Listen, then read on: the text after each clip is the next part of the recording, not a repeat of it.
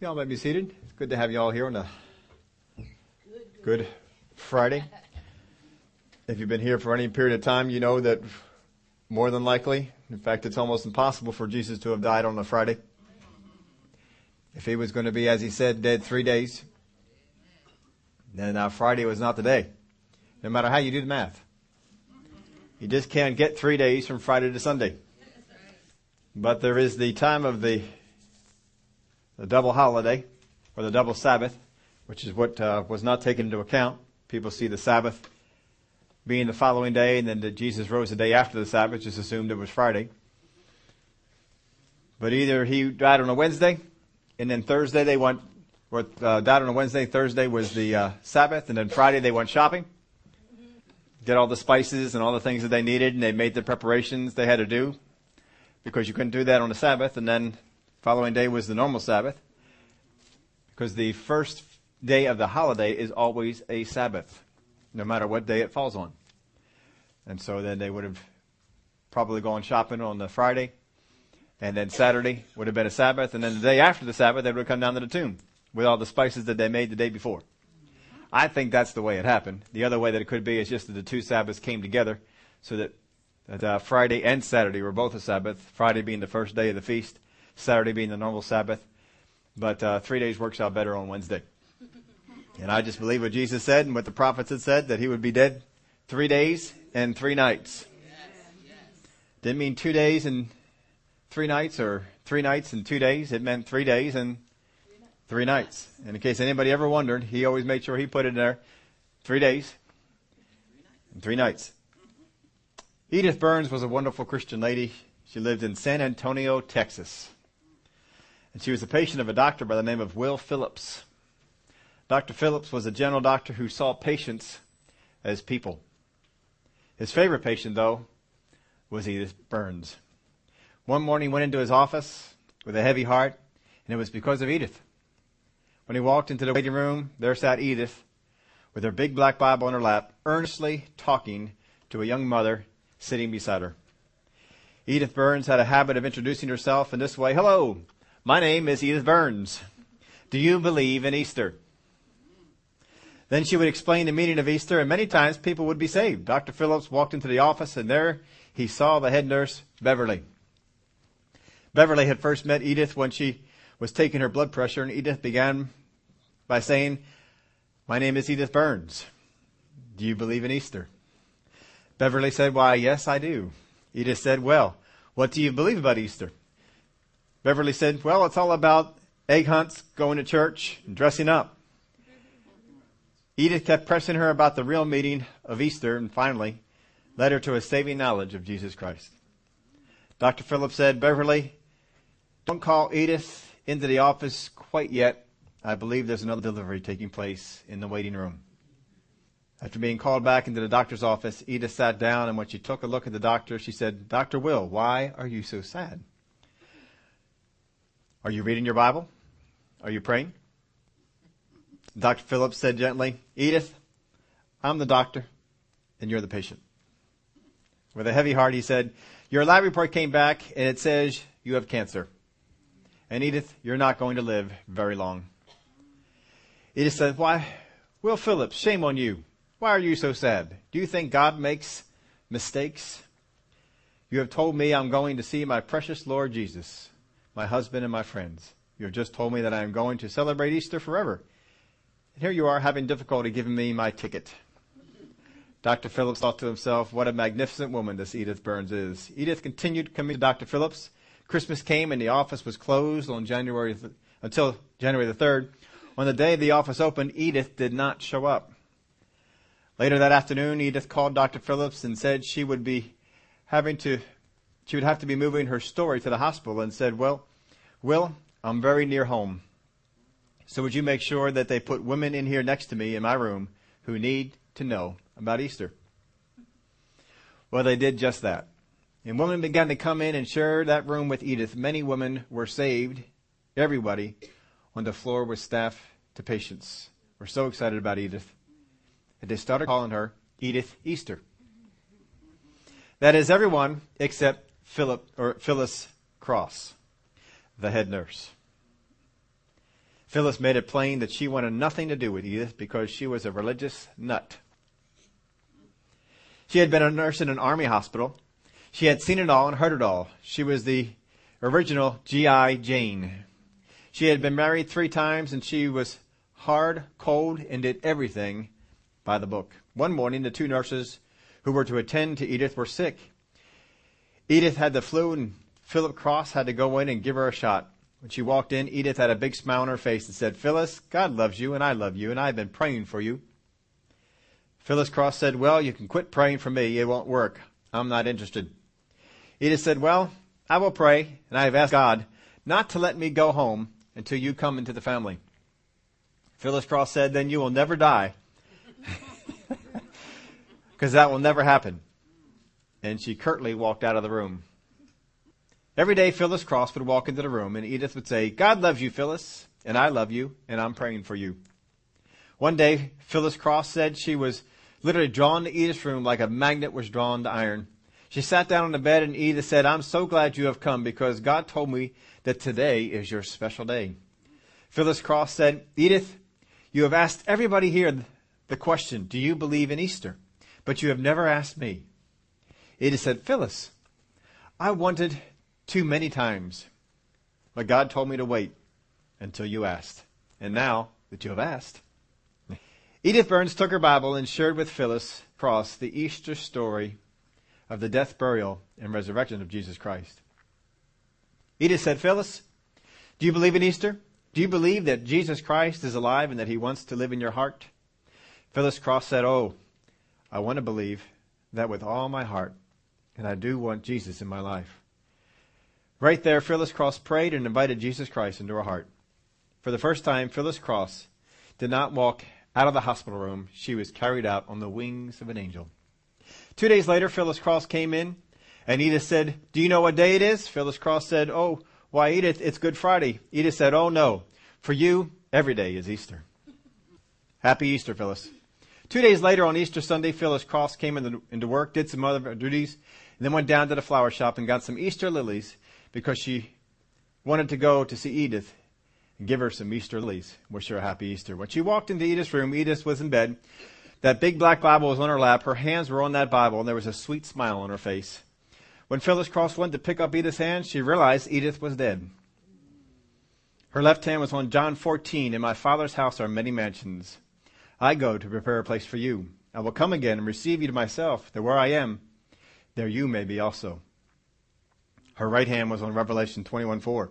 "And God will wipe away every tear from their eyes. There shall be no more death, no sorrow, nor crying, nor shall there be no more pain, for the former things have passed." Phyllis Cross took one look at the dead body and then lifted her face toward heaven. With tears streaming down her cheeks, said, "Happy Easter, Edith. Happy Easter." Phyllis Cross left Edith's room, or left Edith's body, walked out of the room, and over to a table where 2 student nurses were sitting. She said, "My name is Phyllis Cross. Do you believe in Easter?" Oh, it was a good story for this time of year. We can think of many people like Edith who sometimes think that a ticket like that is from God.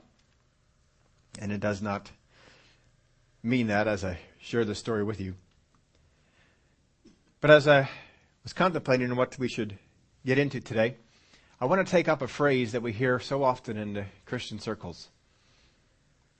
That people all over are always talking about how they are taking up their cross. This is my cross that I must bear. And they describe the things that they have in their possession, the things that they're carrying. This is the cross that I must bear for God. And as I was pondering that, I was thinking, how many times are we talking about bearing crosses that are not crosses? And if we're going to bear the crosses Jesus did, and Jesus told us to, we really ought to understand better what the cross is. In Matthew 10, verse 38, after the selection of the 12, Jesus said, "And he who does not take his cross and follow after me is not worthy of me." He who does not take his cross and follow after me is not worthy of me. Now, if you listen to what Jesus says, does it not sound like every one of us has a cross?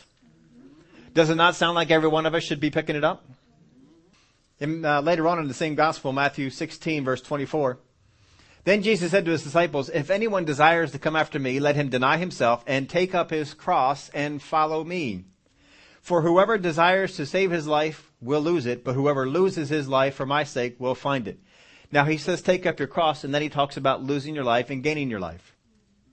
So would it not be that the cross has something to do with what he says second? For whoever desires to save his life will lose it, but whoever loses his life for my sake will find it.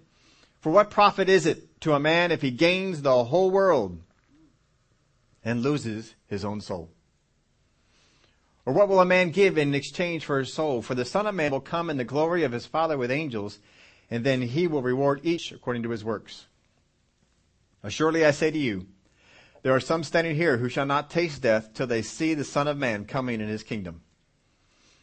Later in Mark chapter 8, we're going to see the same story told in Mark's gospel. But he starts off this way. When he had called the people to himself, with his disciples also, he said to them, whoever desires to come after me, let him deny himself and take up his cross and follow me. So we see there was more than just his disciples that were present there. In Mark chapter 10, in verse 21, then Jesus, looking at him, speaking of the rich young ruler, loved him and said to him, one thing you lack. Go your way, sell whatever you have and give to the poor, and you will have treasure in heaven. And come, take up the cross and follow me. Peter had the famous confession, you are Christ, the Son of the living God. And then Jesus said, the Son of Man must suffer many things and be rejected by the elders and chief priests and scribes and be killed and be raised the third day. Then he said to them all, if anyone desires to come after me, let him deny himself and take up his cross daily and follow me. For whoever desires to save his life will lose it, but whoever loses his life for my sake will save it. For what profit is it to a man if he gains the whole world and is himself destroyed or lost? For whoever is ashamed of me and my words, of him the Son of Man will be ashamed when he comes in his own glory and in his Father's and of the holy angels. But I tell you, truly, there are some standing here who shall not taste death until they see the kingdom of God. So Jesus is certainly telling us, take up your cross. That there is a cross that each one of us is to bear. There is something that we should be carrying, and that each day we are to take it up. So in order for us to better understand what is the cross that I am to be taking up, and not go, because sometimes I hear people talk about, well, that's my cross and I must bear, and spiritually I want to throw up. Did you ever get that way? I mean, physically you're just fine, but spiritually your spirit just wants to just vomit. Because it's so poor. Such a terrible way of looking at the Word of God. Most times that people say that, they have no idea what Jesus did on the cross. They go to church on a regular basis, probably have been doing a lot of Good Friday services and Easter services and Resurrection Sunday services and such. And they've heard all kinds of things taught about the cross, but they have no idea what the cross really was. They saw that Jesus suffered. They saw that he was beaten. They saw that he bled. They saw that he was our sacrifice, but they have no idea what the cross was. You cannot take up something you do not know what it is. You can know all about it, but you don't know what it is. So we got to go back to the Word of God and find out what is the cross that Jesus bore. If we are going to bear something like it, it must match the pattern. So I went back into the Word of God and I wrote down some things. If you have your outlines in front of you. If you didn't pick up one, we burned them all. But if you were able to get in time before we did that, there's some out there on the back table for you. Scalpers, yeah. Well, first off, when Jesus went to the cross, folks, he went willingly. He went willingly. We know in the garden that he was battling through the willingness process, but he was saying, not what I will, but what you will. And when he went to the cross, he went of his own free will. No one twisted his arm. No one forced him. He went. He went for us. So the first thing, if we're going to compare our crosses to what Jesus did, he went willingly. And secondly, it was on his and the Father's timing. It was not on anyone else's timing. There was no one else who decided when the cross was going to be. Jesus decided when it was going to be. There are many times that they decided to try and kill Jesus early, and they could not because it was not his time. Now, Think about this for just a moment. Was Adam intended to die? No. In fact, folks, Adam did not have the capacity to die. When he was put on this earth, he did not have the capacity to die. He was intended to live forever. And Jesus told him that the day that you eat of the tree of the knowledge of good and evil, that day dying you shall die, is actually how it is worded. Dying you shall die. On the day that you die spiritually, physically, you will be dying. And from that point on, they began to be dying until the death took over their body and they went on to heaven or whatever else they were going to do. But it was not God's intention for him to die. In fact, they were removed from the garden because they said, if we don't, they will eat of the tree of the knowledge or the tree of life and live forever. Which is real interesting that they were in the garden all that time and they had the choice of two trees and decided to eat that one first. So, Adam was not intended to die. What is the last enemy that will be defeated? Death. It will be the last enemy defeated. It is not defeated yet. But death had no power over Adam until he sinned. A sinless Adam could not die. What was Jesus? A sinless Adam.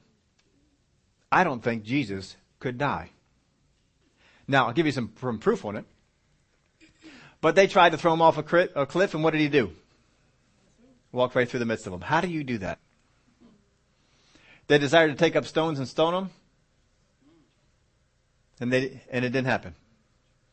They laid a trap for him with Lazarus, and it didn't work.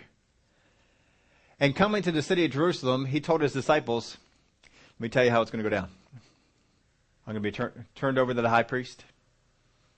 These things are going to happen. They're going to crucify me. I'll be beaten. I'll be dead. And the third day I'll rise up. Jesus also said his own words in John chapter 10 verse 1. Most assuredly I say to you, he who does not enter the sheepfold by the door, but climbs up some other way, the same is a thief and a robber. But he who enters by the door is the shepherd of the sheep. To him the doorkeeper opens, and the sheep hear his voice, and he calls his own sheep by name and leads them out. And when he brings out his own sheep, he goes before them, and the sheep follow him, for they know his voice. Yet they will by no means follow a stranger, but will flee from him, for they do not know the voice of strangers. Jesus used this illustration, but they did not understand the things which he spoke to them. Well, that's not uncommon. That happened quite often, didn't it? Then Jesus said to them again, most assuredly I say to you, I am the door of the sheep. And all who ever came before me are thieves and robbers, but the sheep did not hear them. I am the door. If anyone enters by me, he will be saved and will go in and out and find pasture. The thief does not come except to steal and to kill, to destroy. I have come that they might have life, and that they might have it more abundantly. I am the good shepherd. The shepherd gives his life for the sheep. The shepherd gives his life for the sheep.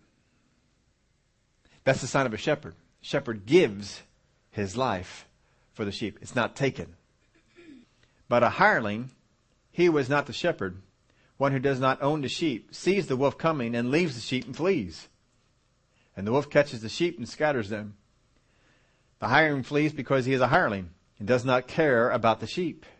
I am the good shepherd, and I know my sheep, and I am known by my own. As the Father knows me, even so I know the Father, and I lay down my life for the sheep. And other sheep I have, which are not of this fold, them also I must bring, and they will hear my voice, and there will be one flock and one shepherd. Therefore my Father loves me, because I lay down my life, that I may take it again. Verse 18. No one takes it from me, but I lay it down of myself. I have power to lay it down, and I have power to take it again. This command I have received from my Father. I don't think Jesus could die. Now, when he was beaten, we told you before, he went through the 40 lashes, the 39 lashes, 40 lashes minus one. But the Romans did not have a restriction on it. It was the Jews that had the restriction. And so in giving in to the Jews, the Romans went ahead and went with that restriction. But it's not the Romans who counted. It was the Jews. It was the religious leaders of the Jews who counted to make sure that the Romans didn't overdo it. How fervent were they with the counting, do you think, with Jesus? You think they lost count? You think they counted quietly? No, we're not there yet. You can keep going. What motivation did the Pharisees, the Sadducees, and such have to count correctly and stop the Romans at 39 lashes? Now, you know the lashes, if you haven't seen them described before, but you know it's a cat of nine tails. There are 9 pieces of leather, and on those leathers are bits of glass and bone and all sorts of sharp things, and each one of them, when they would lance into the skin, would be dragged. They were very good at this. Very good. They're Romans. They're very bloodthirsty, and they would drag this, but they were long, and they would not only be on the back, but they would wrap around in the front, and they would dig in, and then they would pull them so that they would rip flesh. They didn't care whether it hit your face. They didn't care if it hit your back. They didn't care where it hit. They just wanted to hit. And being that they had 9 tentacles out, they could bloody you. So the Word of God tells us that his face was so marred that you could not tell who it was. I don't think I've ever seen a person beaten so much that I could not see who they were. Now imagine this. They're still alive. Beaten to that degree and still alive. Not only that, but a cross was put upon them to carry. And this cross was on the back that has been beaten all this time. Jesus went through more than anyone had ever gone through physically. Not only with the cat of nine tails, but also with the physical beatings, the punches, the abuse, all the things that they had gone through. There was anger from these people. And he didn't die. And then they put him on the cross. They banged the nails. And then, of course, once you're attached, they thumped that thing into the hole. And he still didn't die. Of course, they had to hurry up, and so that's why the spear was brought in. But Jesus was already dead by the time they came to him. Why? Because he laid down his life, and then he would take it up again. No one took it. He laid it down. When Jesus took up his cross, he did it willingly. He didn't do it because he didn't know what was going on. He did it on his timing. It was not put upon him, and his timing was the timing of the Father. And he laid down his life. No one took it. He served the Father's will, not his own.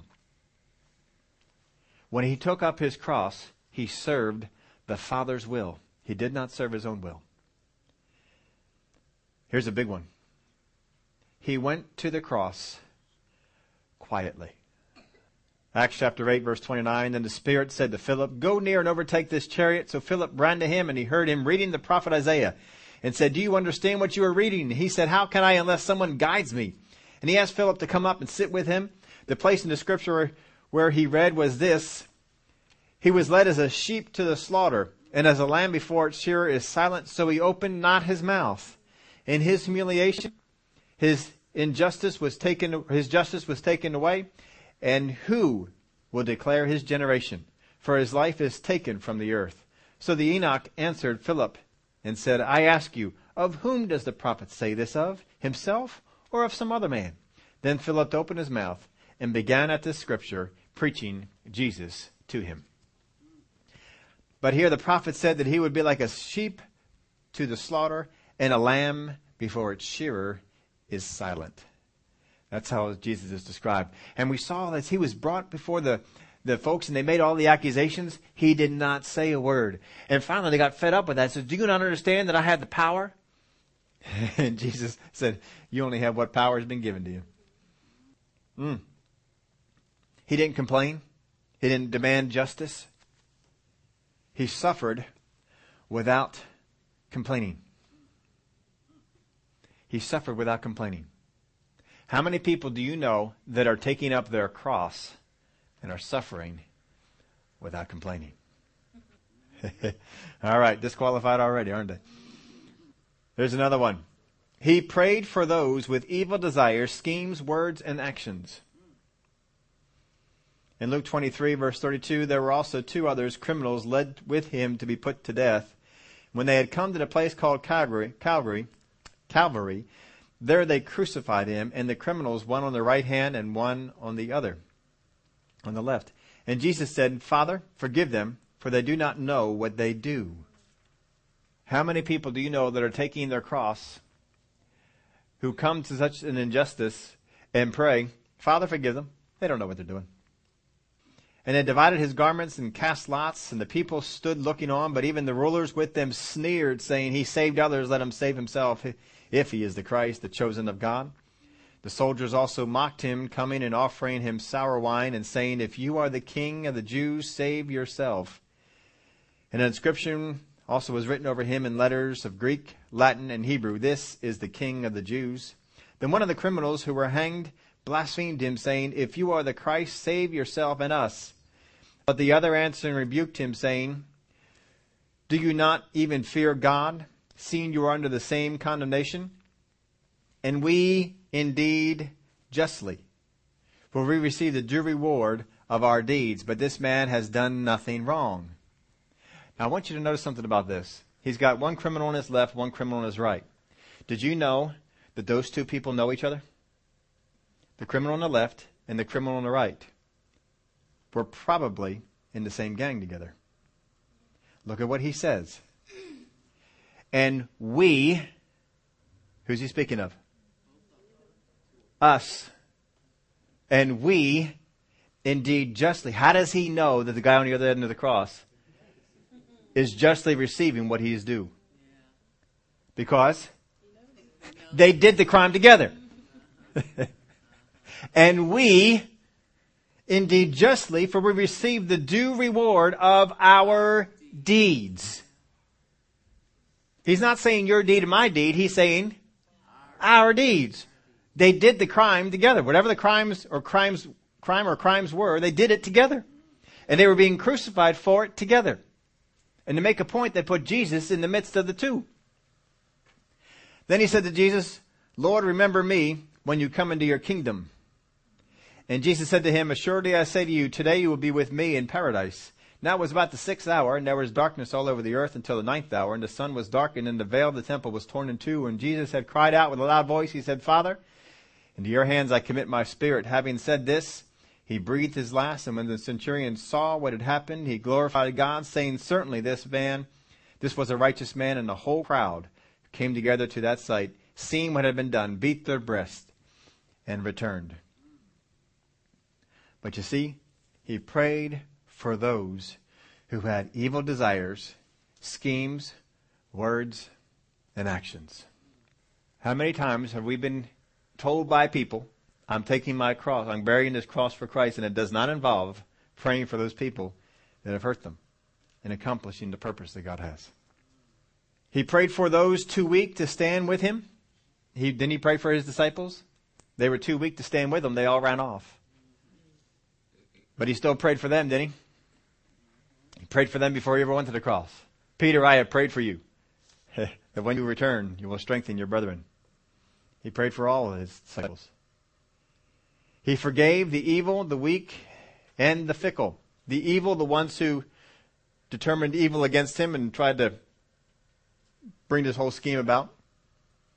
Prayed for the weak, his disciples, and even the fickle. How many people that are in the crowd here were the same ones a week before they were putting down palm branches? Praise the Lord. How many of these people were people that were healed in his meetings? And here they are, crucify him. Crucify him. That's a fickle person right there. He forgave them all. He forgave the evil ones, he forgave the weak ones, and he forgave the fickle ones. For some of us, one of those might be easy enough, but all 3? Have you had fickle people in your life that are with you one moment and not with another? Have you had weak people in your life who just can't stand with you? Have you had evil people that have concocted schemes against you, meant all manner of evil? We've got them all. He prayed for those too weak to stand with him. He forgave the evil, the weak, and the fickle, and he did what would justify all, not what was just for himself. The cross that Jesus took on himself willingly, quietly, without complaining, he did what would justify all, not what was just for himself. Too many times people are saying, well, I took up this cross, but it only benefits them, doesn't benefit anyone else. When Jesus took up a cross, it benefited all. I put in here in your outline, what other traits can you think of? I'll bet you can probably put your mind to it and think of some more beside what I came up with right here, right? And that's fine. I'm not giving you an all-encompassing list. There's probably some other things that you could come up with as well. But the cross was the fulfillment of the Father's call and purpose. The cross that Jesus bore, that he carried, that he hung on, was the fulfillment of the Father's call and his purpose for Jesus' life. This is why he was sent. This is the culmination of that calling and the purpose that I have for you down here. It's not a pretty one, but it's necessary. So, but about our cross. Our cross. Does what we call a cross fulfill the same? Is our cross that we say we are carrying for God, is it filled with purpose? Is there a purpose to it? Is there a godly purpose? Jesus knew, I'm taking this cross on because if I take this on, the whole world will become justified, forgiven. Moses took on what he was to bear because it was going to bring deliverance to the children of Israel and eventually deliverance to all mankind. Abraham the same. How many of the prophets took on their calling in their life? Were beaten for it. But there was a purpose. I need you to go. I need you to declare. I need you to be that person. All right, I'll go. There's that purpose that was there. It was a purpose outside of themselves, outside of their own benefit. Now here's another one. Do we carry it quietly? How many times you know people that are carrying a cross for Christ and they make sure that everybody knows about it? How much they're suffering. How hard it is. How lucky God is that they're on his side. There's no quietly about what they're doing, is it? Without complaining. How many people do you know that are carrying the cross for God and are complaining about it? Jesus didn't complain. You want to carry a cross, be like him. He didn't complain. He was quiet and he did it with purpose. Now here's number 4. I'll tell you what, this one will just flatten most people. If you didn't get flattened already, this one will just take the feet right out from under most folks. Did we take it up or did it fall on us? How many times are people saying they are taking up a cross for Christ, but they did not take it up? Jesus said, I took up. He picked up the cross. He carried it. Most times people are carrying a cross for God. It fell on them. They got in the way. And it just happened to come into their life. They don't want it. They tried to get out of its way. But there it is. Which brings us to number 5. Are we content to carry it? Or are we looking to pass it off or shake it loose? Are we content to carry that cross? Or are we looking to pass it off to someone else? Or maybe shake it loose? You know, you get the dog out there, the dog gets something on him he doesn't want, what to do? Shakes, I want to get this thing off of me. You don't like it. He shakes it off. There's a lot of Christians out there. If they could shake it off, if they could pass it off, they would do so. Jesus could have. He said, I can call 1,000 angels down right now. They'd be here. I can call a legion of angels. They'd come right here in a minute, take me down off this thing, destroy everybody that's around here. If I did it. If he wanted to shake it off, it'd be shaken off. If he wanted to drop it, it'd be gone. He carried it. If you are going to do what Jesus said, which is take up your cross daily and follow me, doesn't mean you get in the way of something. Doesn't mean that something falls on you. If you could get it off, you would, but since you can't, I'll carry it for God. That's not carrying a cross. That's not doing what he said to do. Should we go on? We can stop right here, Number 6. Are we praying or gossiping and backbiting and such? Jesus took those people that were evil, that were weak, and that were... See, you forgot already. Fickle. He took those people, the ones that came to the meetings, got healed, the ones that put the palm branches out there, and now they're saying, crucify him. He took the ones who ran away from him, who were his closest friends, closest disciples, the ones he sowed into, and he took those who were men evil, took all of them, he prayed for them. Are we doing that, or are we gossiping and backbiting and such? If so, are you really taking up your cross? We can stop if you want. Go on number 7, though. Are we forgiving? Are we forgiving those people in those groups, or are we justifying why we should feel the way we are? Are we forgiving or justifying? Which one are we doing? Are we going to take up our cross, or something else? Are we forgiving, or are we justifying our actions, our thoughts, where we are? Could Jesus have justified himself? Oh man, that wouldn't even been hard. He'd be right, wouldn't he? What came upon Jesus on the cross was unjust for him to bear. He took it up and never complained about it, never pointed to the injustice, and forgave those who put it upon him. Number 8, last one I wrote down in here. Does it benefit anyone else beside me?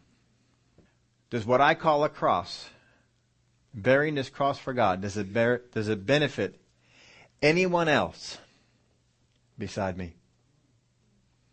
If I am successful at bearing this cross, will there be anyone else who has a benefit? Will anyone else's life be made better? When Jeremiah was bearing his cross, were other people made better? If they listened.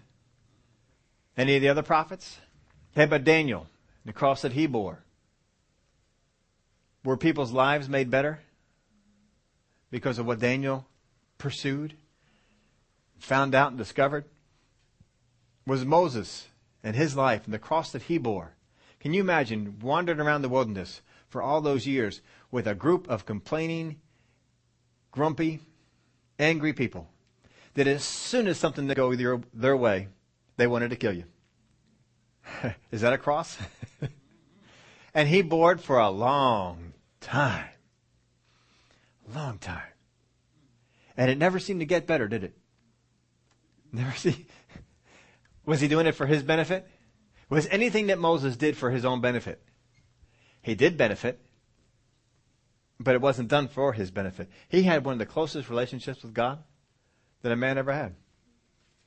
He benefited from that, but he stayed with it because other people benefited. Paul is out there, he's taking the gospel to the Gentile nations.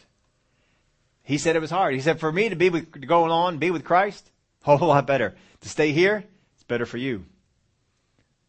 If he wanted to do the thing that benefited him, he'd die and go on to heaven. Instead, he kept pushing on. Taking the abuse, taking the things that would come against him. And sure, it would wear him down. There were times that he said, oh God, please take this away from me. And God said, my grace is sufficient. So if we're going to say we're taking up a cross for God, we got to make sure that it fits in with what a cross is. A cross is something that I take up willingly. It's filled with purpose. I carry it about quietly, without complaining. I take it up. It didn't fall on me. I pick it up. Jesus said again, take up your cross daily and follow me. We are content to carry it. I find contentment in carrying what is a burden. The cross that Jesus carried to Calvary was a burden. It was heavy. It was hard. And he was content to do it. He didn't pass it off, shake it off. He was willing to go to that cross, hang on that cross, and die for us. Not that anyone killed him, but he laid down his life.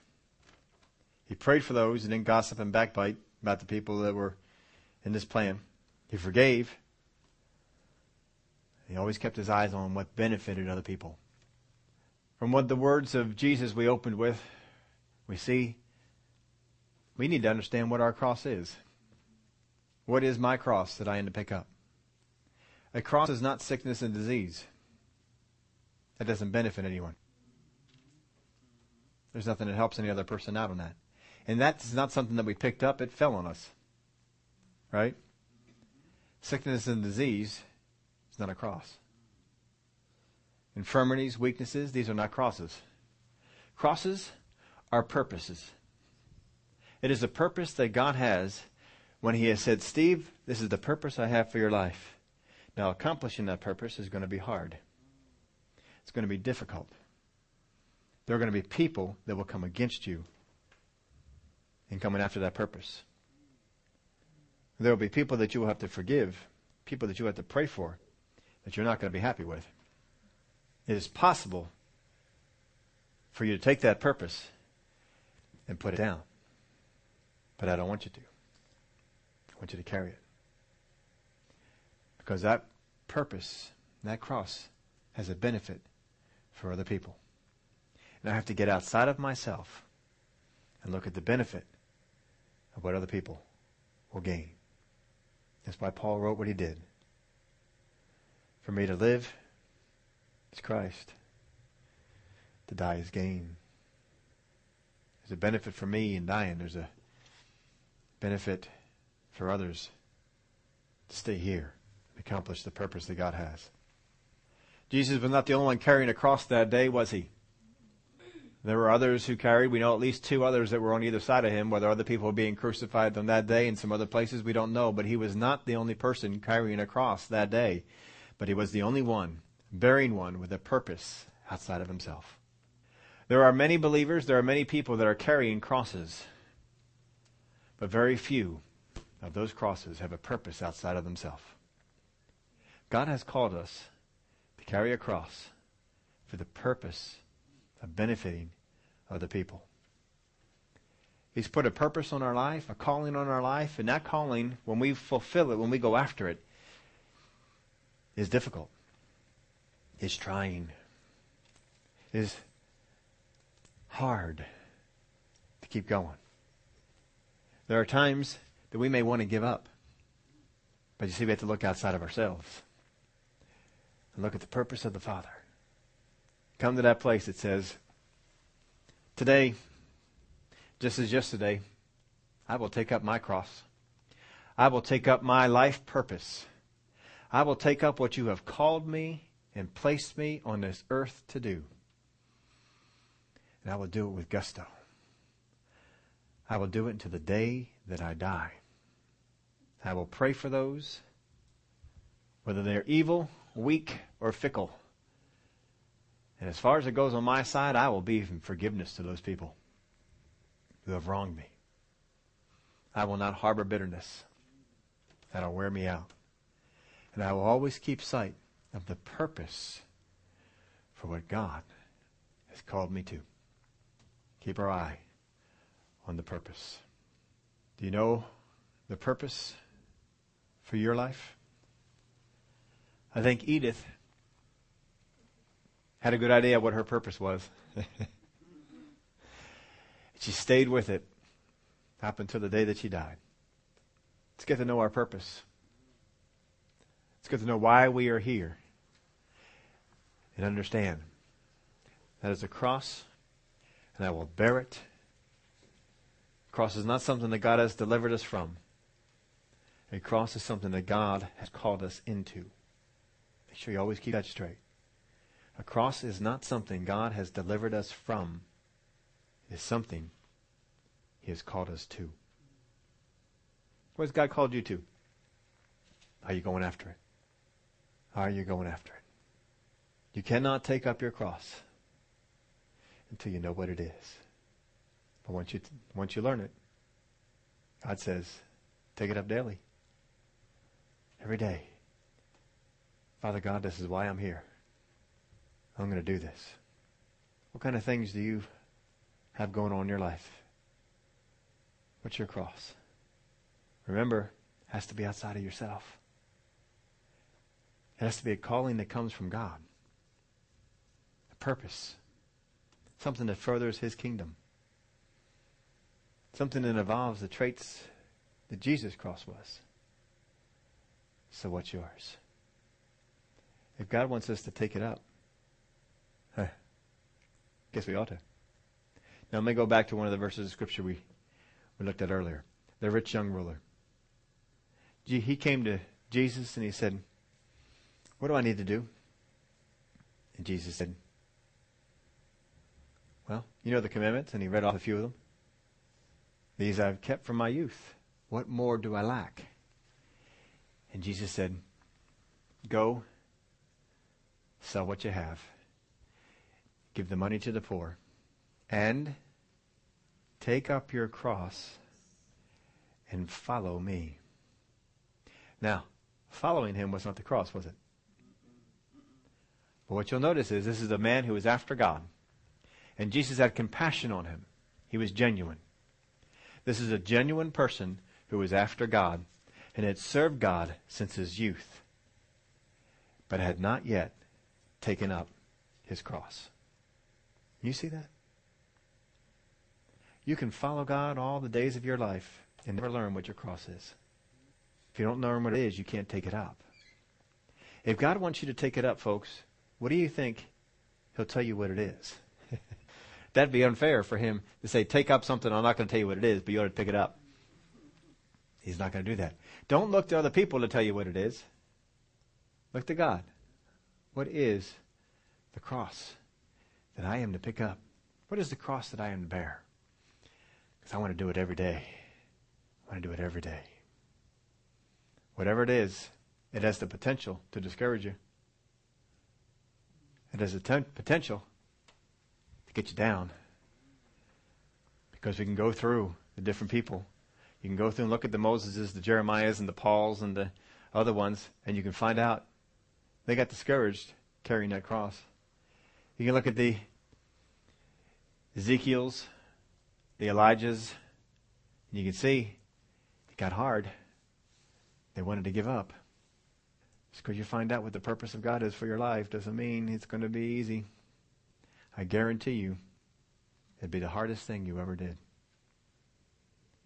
But it'd be the most fulfilling. It'd be the most fulfilling. How about we put our energy into carrying the cross that God called us to carry instead of a whole lot of other stuff that we've been carrying instead? Because a lot of times we're carrying guilt. We're carrying burdens. Carrying sickness and disease. We're carrying failure. Carrying sadness. And those things have become heavy. God says, it's not what I told you to pick up and carry. What I told you to pick up and carry is over here. Go get it. I need you to. Oh, I want you to. It'll be hard. Oh, but it'll be fulfilling. It'll be fulfilling. Today as we close the service, it's communion day for us. We celebrate the work that He did on the cross, and we've almost always focused on the aspect of the two parts, the bread representing the body, the wine, the grape juice representing His blood. Because that's how Jesus did it. But today I want us to focus on the entire event. The cross. Take up your cross and follow Him. Now look at this.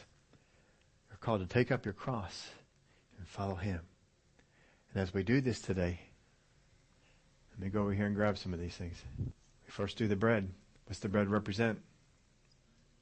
His body, which is broken for us.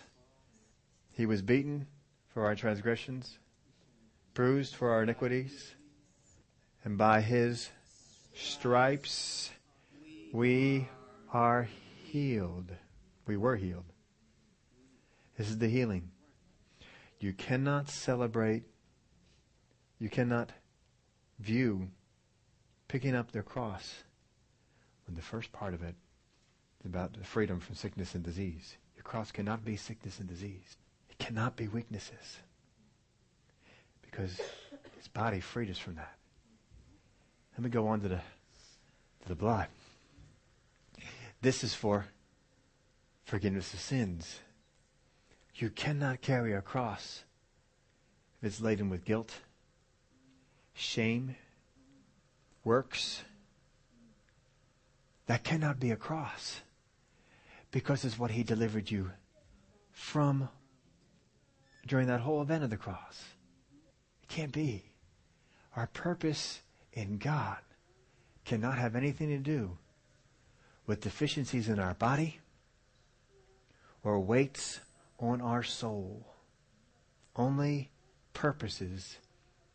Who are our ushers tonight? There we go.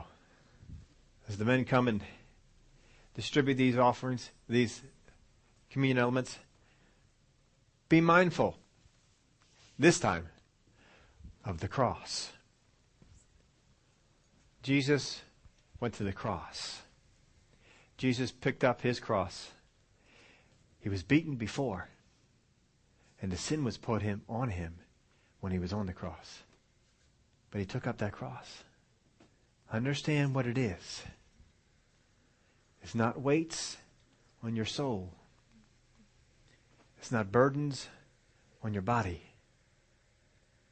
It's purposes. Don't let any of those other things distract you from the purpose. Because they can. Heavy souls, burdened bodies. Oh, they can distract us from our purpose. But don't let it. Don't let it. Glory to God. Everyone been served? On the same night that Jesus was betrayed, had everybody in the upper room. Family. Before supper started, he's getting ready to go to the cross. He knows what's out there. He knows this is his purpose. Been doing a whole lot of other things along that line of purpose up until now, but this is the culminating purpose. This is why I'm here. This is why I had to come. He took the bread and he broke it. He said, "This represents my body, which is broken for you.